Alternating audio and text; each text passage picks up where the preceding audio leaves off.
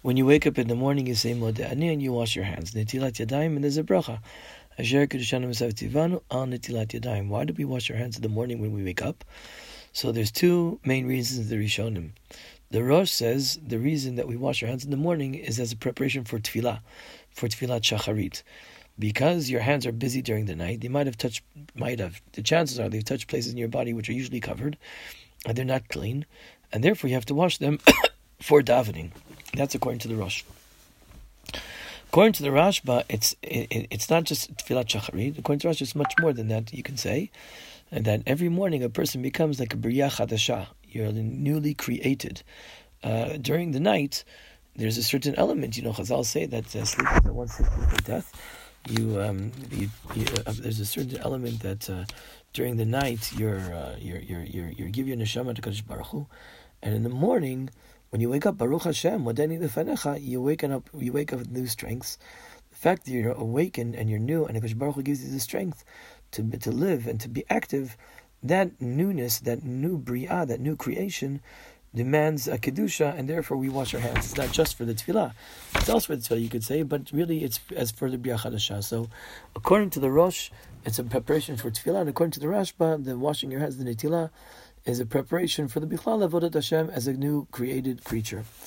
This Machloket Rosh and Rashba, the reason I said it is because there's enough kamina lahalacha. The Mishnah Berurah has a discussion. What happens if a person was awake throughout the night and did not sleep at all?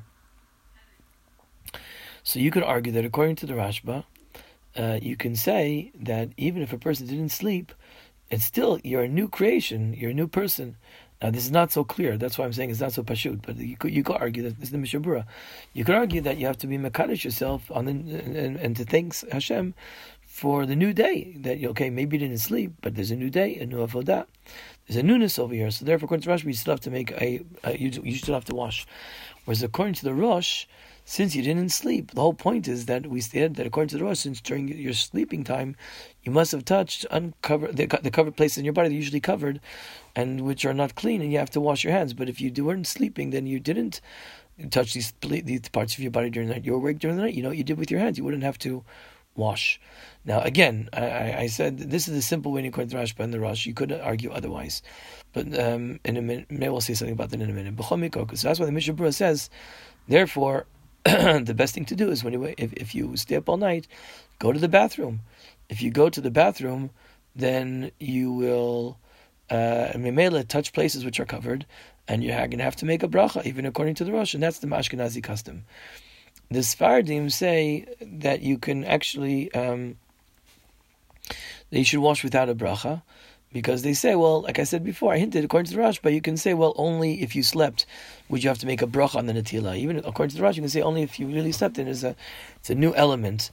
So zelo barur whether you'd have to make a netilah with a bracha, and therefore, according to this Fardim, you can say, you can wash without a bracha.